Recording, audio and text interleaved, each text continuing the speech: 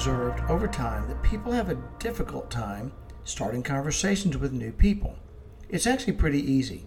Start off with some innocuous stuff and go deeper after that. Stuff like, where are you from? Tell me about your family. What are your favorite things to do? And who do you look up to? Who are your role models? Tell me about your kids. What are their interests? Any concerns there?